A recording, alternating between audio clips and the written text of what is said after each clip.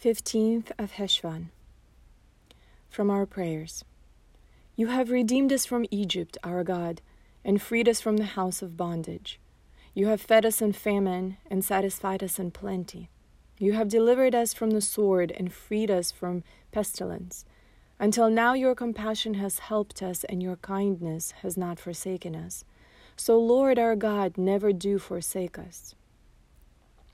This beautiful prayer did not fully impact upon me until I heard a man who had survived many severe ordeals describe his attitude towards the problems he was currently facing.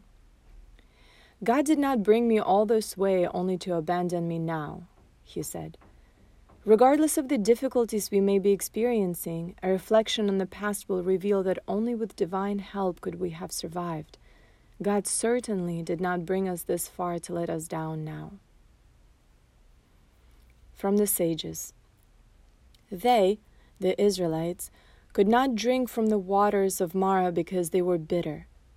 The Baal Shem Tov said that the pronoun they does not refer to the waters, but to the Israelites themselves. Sensory experiences are often completely subjective and relative. I may feel anger and resentment towards the external world, and I often consider the world unjust. Yet because I experience the external world only through my sensory perceptions, the injustices that I perceive may sometimes exist only in my mind rather than in reality. To the embittered Israelites, even sweet water tasted bitter. Before we pass harsh judgment on others, we would do well to reflect whether these judgments are indeed warranted in reality, or whether they might perhaps be distortions or projections of our own attitudes.